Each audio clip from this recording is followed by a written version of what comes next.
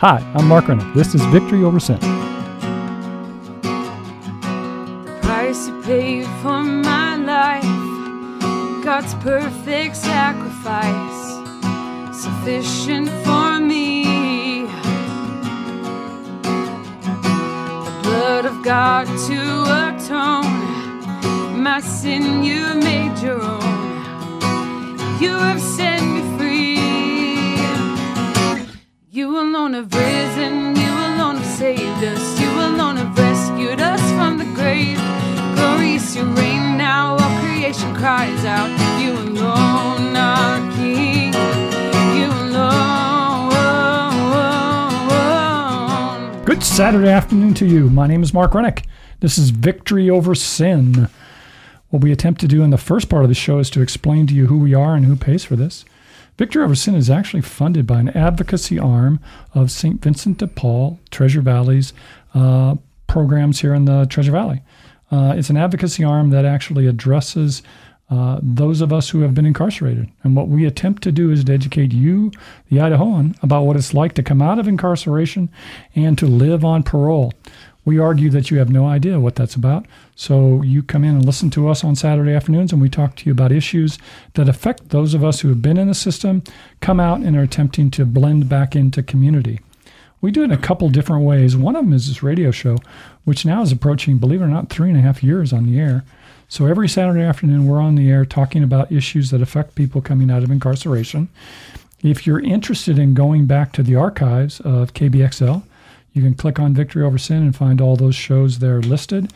We think it's a really good body of work, if you will, for those who have been in the system and want to learn about the system.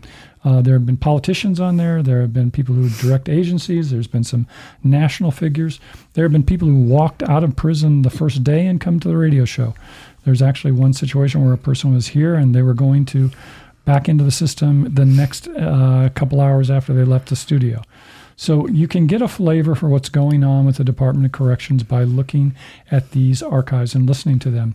Again, we think that's a great body of work to understand the department, and we'd encourage you to do so at your leisure. In addition to that, pre-COVID, what we did was had a PowerPoint presentation.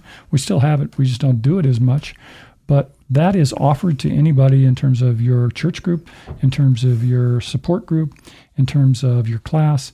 We can come out and offer a 25-minute PowerPoint presentation. And the great thing about this is that it is led by a returning citizen. So they'll come out, present the PowerPoint, and then leave time for you to ask that person of questions about what it's like to be in the system and questions that you might have.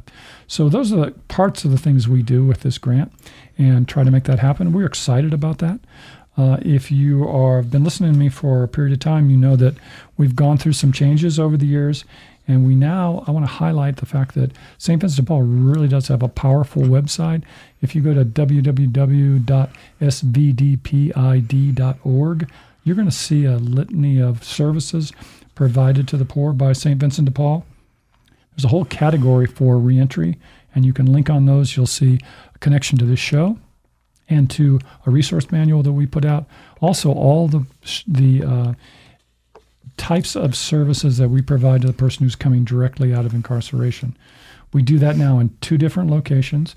So if you're listening to me in the desert, we're now offering our pickup service and the first day out services on Overland Road at 3217 Overland Boulevard. That's the place we want everybody the first day out of prison to come. We'll get you a voucher for some clothes, we'll get you some food, and then we'll direct you onto the first steps in that first day. If you're looking for some support, ongoing support after that, we're going to send you to the Fairfield office now where we've got employment people and we've got a great new addiction program that can support people in their walk back through and struggling with addiction if you're out. And then we also have what we call a 72-hour program that we bring a volunteer alongside you and kind of walk with you in those first 72 hours. So all those things are possible. Go to the website and take a look at that. That's the reason there are 2 websites. We think it works a lot better. We're excited about the future and what's coming forth this summer and in the fall in terms of working with the Department of Corrections. It looks like they're about to open up visiting. So visitings are starting, and then after that will be volunteers. So we'll kind of resume a quote-unquote post-COVID situation where we potentially get out to the institutions and do some work in terms of supporting that population. I'm excited about our guest today. I think you're going to be excited too as we talk to her, and we'll be right back. The Idaho Justice Project is a new statewide nonpartisan organization to improve Idaho's justice system. Idaho has the third highest rate of people under corrective control in the entire country. Idaho's jails and prison are beyond capacity, but most are there for nonviolent crimes like drug addiction or probation and parole violations. The Idaho Department of Corrections spent over $309 million in 2020. 37% of people released from prison in 2016 reoffended within 3 years. 62% of Idaho's yearly prison admissions are for a probation or parole violation, the highest rate in the country. The average probation term in Idaho has grown by 109% since 2000. As of June 30th, 2020, there were over 17,000 Idahoans on probation or parole. 1 out of every 38 adults is on probation in Idaho. For more information on how you can help and get involved with the Idaho Justice Project, go to 3217 West Overland Road, Monday through Friday from 9 a.m. to noon, and ask for Mark. Okay, we're back. This is going to be a cool show, I got to be honest with you. This week I had a chance to meet a nice lady named Crystal Gocken. Yeah, I always say Mark is really bad at names, but it's Gocken. And she has recently actually released within the last couple of weeks from the system. She topped her time, and rarely does somebody walk into my office and actually totally impress me. I think she will do that too for you today. We're going to call her a returning citizen, and we're going to talk about a new project for mothers in the system that she's going to develop and certainly be successful at. Crystal, welcome. Thank you. Yeah. So this is fun. I had to kind of twist her arm to come on here. But give me a little bit about your background and maybe where you were born, et cetera, et cetera. I was born in Paradise, California at Feather River Hospital. And when I was 6 weeks old, had suffered severe abuse to where the points, I had a number of broken bones and was burned and starved and found myself in foster care. Yeah. And from that beginning, you seems to have been a pretty rough road, as we've talked about, in terms of your life. You ended up actually in the system. And you've got, like all of us have one of those numbers, you're 111708. Yes. What was that led you to incarceration here in Idaho? A number of things. I had money crimes. I had drug crimes. Pretty much just lost soul trying to make a name for myself and live up to what I thought was a legacy of importance. And it wasn't. Yeah. Well, and you've been out for how long? As we tape this? 4 weeks. 4 weeks. So that's amazing. And then we found out this week, too, that I actually knew your dad. Yeah. Yeah. His dad was one of those legend kind of guys throughout the system and known for all sorts of stuff. Not necessarily the best things. Not necessarily the best things. That's correct. And so what you were doing was essentially kind of following his image, would you say? Or? Yeah. And talk about that pressure coming from the background where you were foster care, and then all of a sudden you're in the system, and you got this infamous, for probably the wrong reasons, father. Yeah, did you feel like you had to live up to that? I did. It was difficult. Having the prison politic views that I had as far as belief systems, as far as men's prison, and being a woman who didn't have that in a women's prison, and yet trying to follow my father's footsteps, it was very difficult. Yeah. I think we never talk too much on this show, but I think it's there. The roles that we're kind of asked to play once we go into incarceration, you really have to switch over to a different mode to survive. Did you find that for you? I did. Yeah. And that was basically what? To live up to the name, maybe? Or who you're... Yeah, to live up to the name, to live up to what everyone thought or didn't think I was or I wasn't.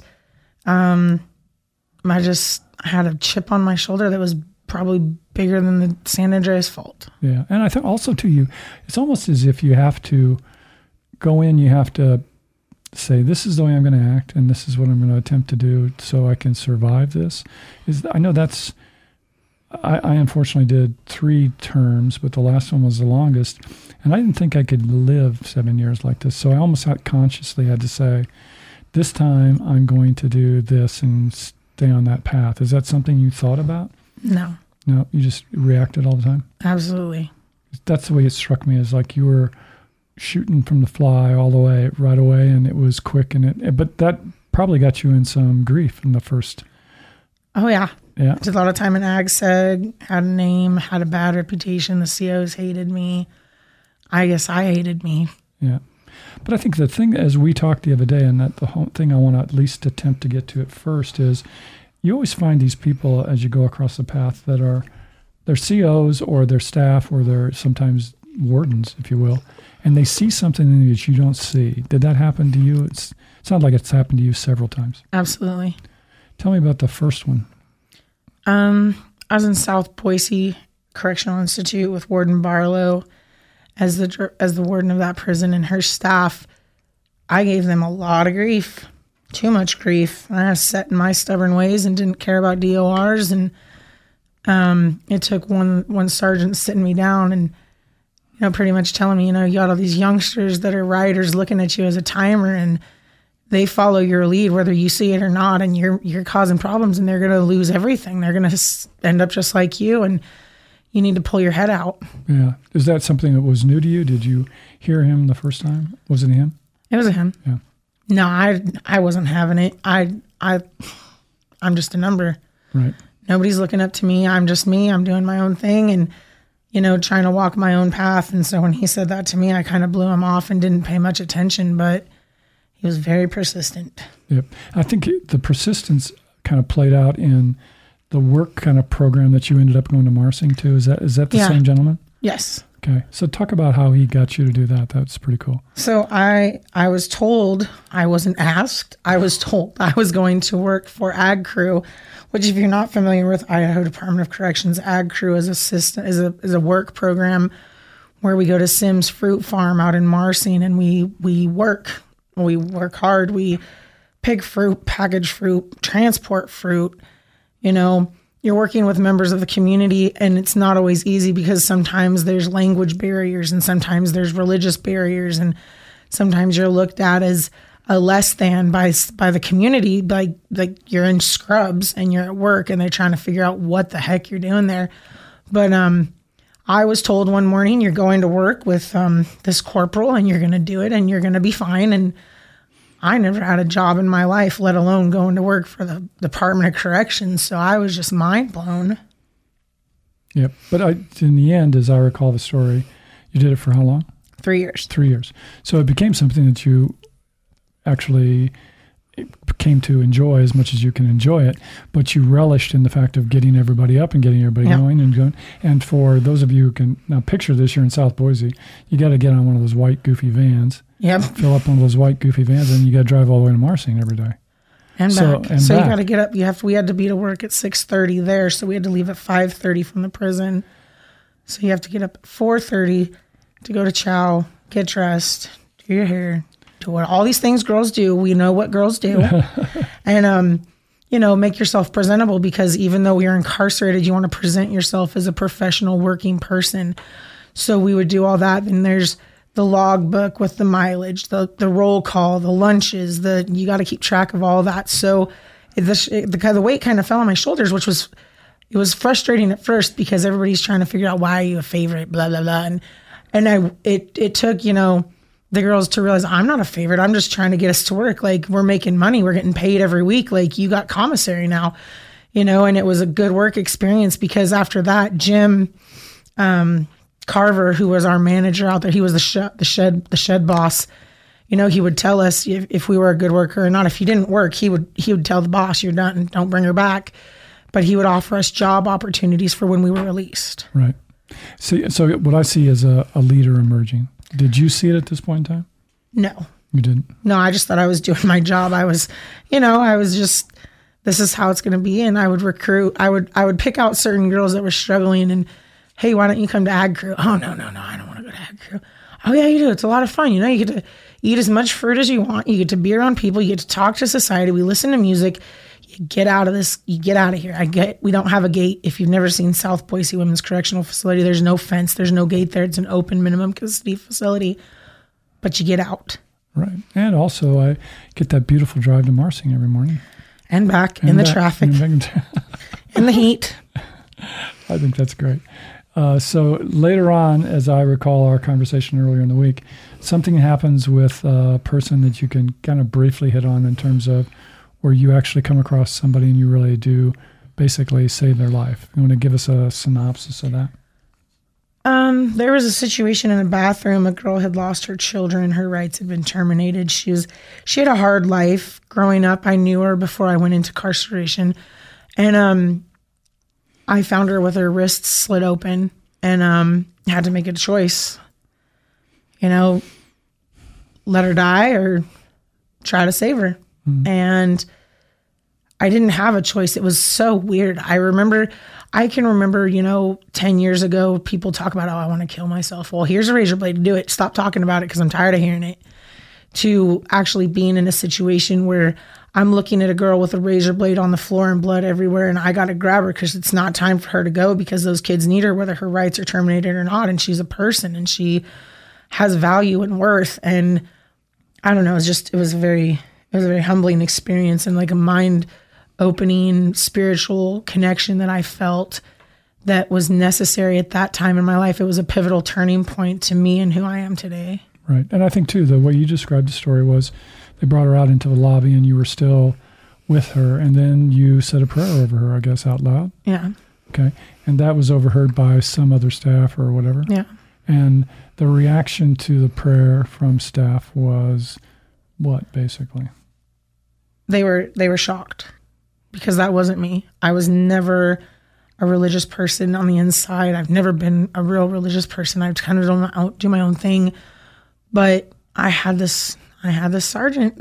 It put a lot of time and work into me, and we would go back and forth about religion, just bantering and fun. And I took some things he said to heart seriously, so I started investigating in the Bible and in Christianity. And I told him, one day, if I can punch holes in this story, I don't want to talk about this anymore. You're just going to leave me alone. And I've never been able to punch a hole in the story. So as I watched this girl bleeding, and I didn't think about it, and staff's telling me to let go, and they got a glove up, and the whole time I'm just like, not today, Satan. You're not taking her today, because that's how I felt. He was winning, and he was taking away from my family, and she was my sister. Regardless, through Christ, she was my sister. And so I held on, and I prayed, and I prayed, and I prayed, and I don't remember all the prayer, but I just prayed like I'd never prayed before in my life. And I said, if this is what it is, then you got to give me a sign because I'm not letting go.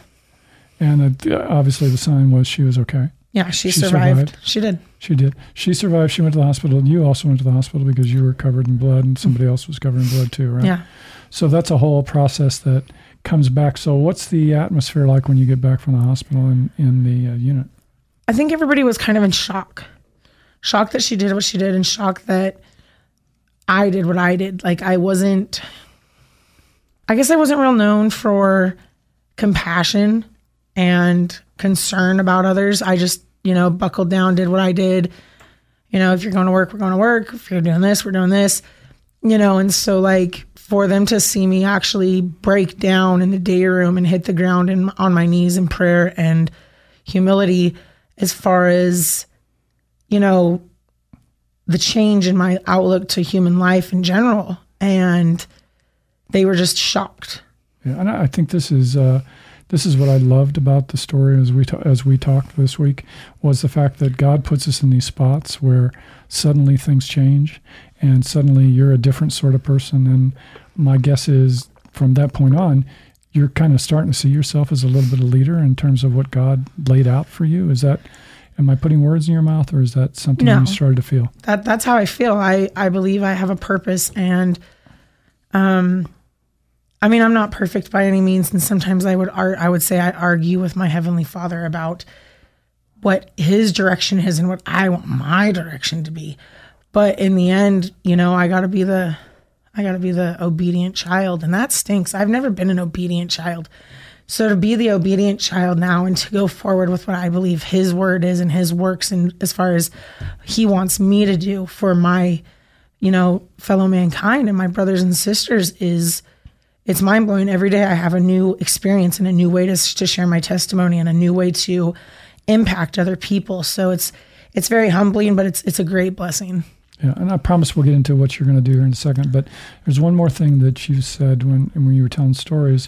You were talking about somebody that called you from Donnelly and was having problems relationship-wise. And your advice was something that I would love for everybody that I run across to hear. But can you recall what you said to that lady in terms of the relationship when we spoke? She was a sister I knew for a long time. I did some time with her back in 2003, and she had also attempted suicide. So she was going through a hard time last week, and she had posted something on Facebook about her personal business. And I told her, I said, homegirl, I said, I'm going to tell you one thing. I said, you need to leave that pain and that anguish and that upset on that cross. I said, because that's what the cross was for. And you just need to go into the arms of Christ and let him hold you and get you through this, because that's what it's about.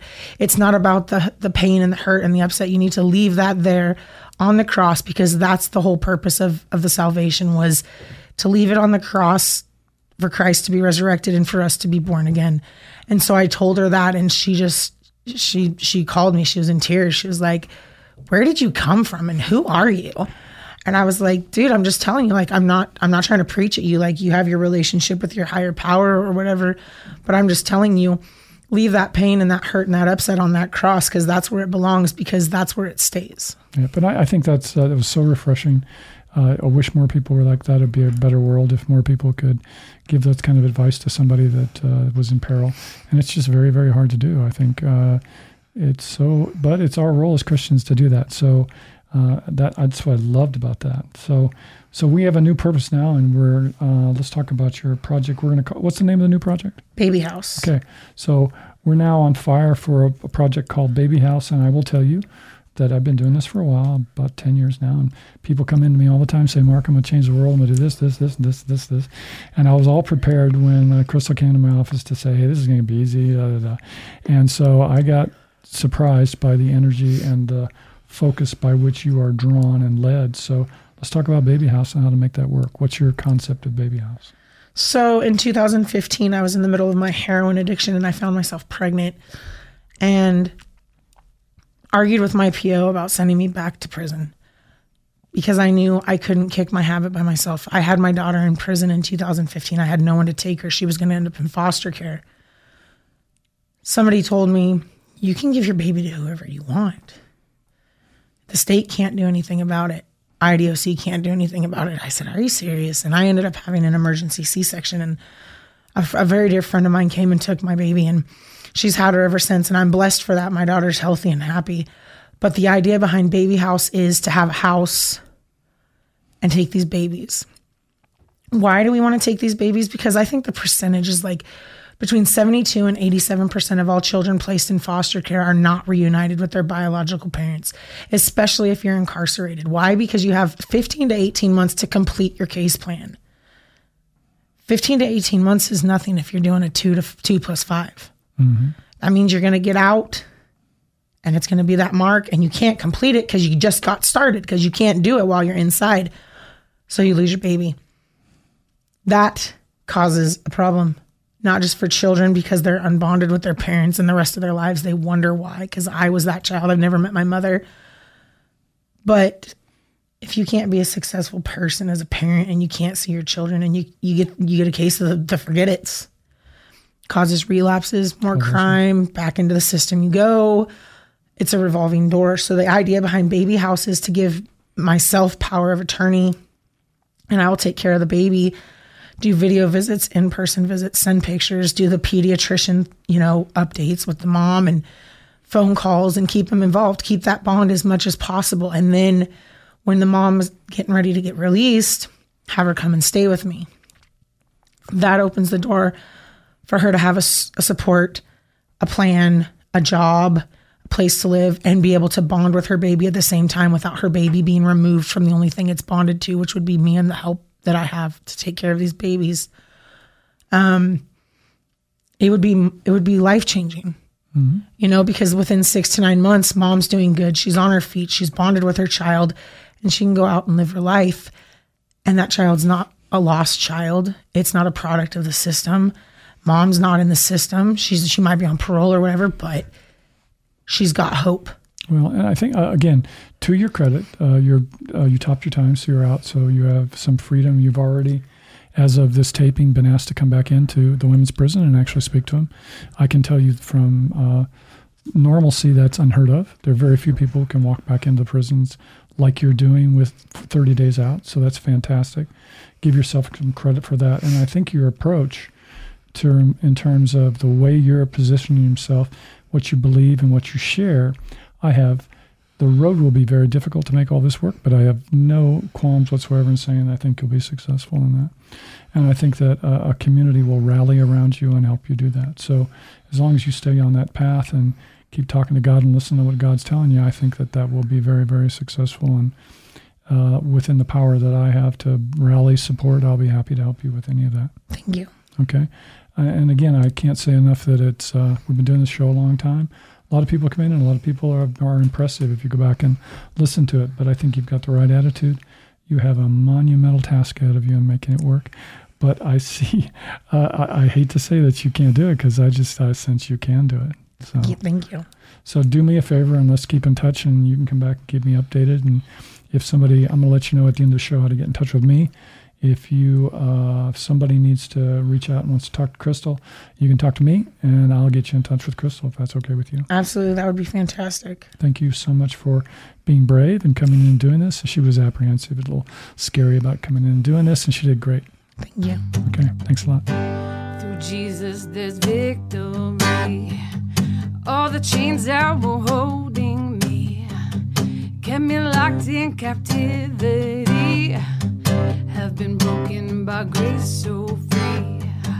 When he poured out his cleansing blood, motivated by his great love, give me faith I need to rise above and sing a song of how I've overcome. I've got victory over sin, bringing peace to the fight within. Give me strength I need to start again. So see there, I have this great job, don't I? I get to do this. If you need to get in touch with Crystal, you can certainly get in touch with me and I'll pass that on to you. I have no doubt that the efforts that she will put together will be exciting and will change the world in terms of parents who are incarcerated. So I'm easy to reach, though. If you want to get in touch with me, it's www.systemicchangeofid.com. You can send me an email at systemicchangeofidaho, and it's all spelled out there at gmail.com. We're on Facebook, Systemic Change of ID, on Instagram, Systemic Change of ID.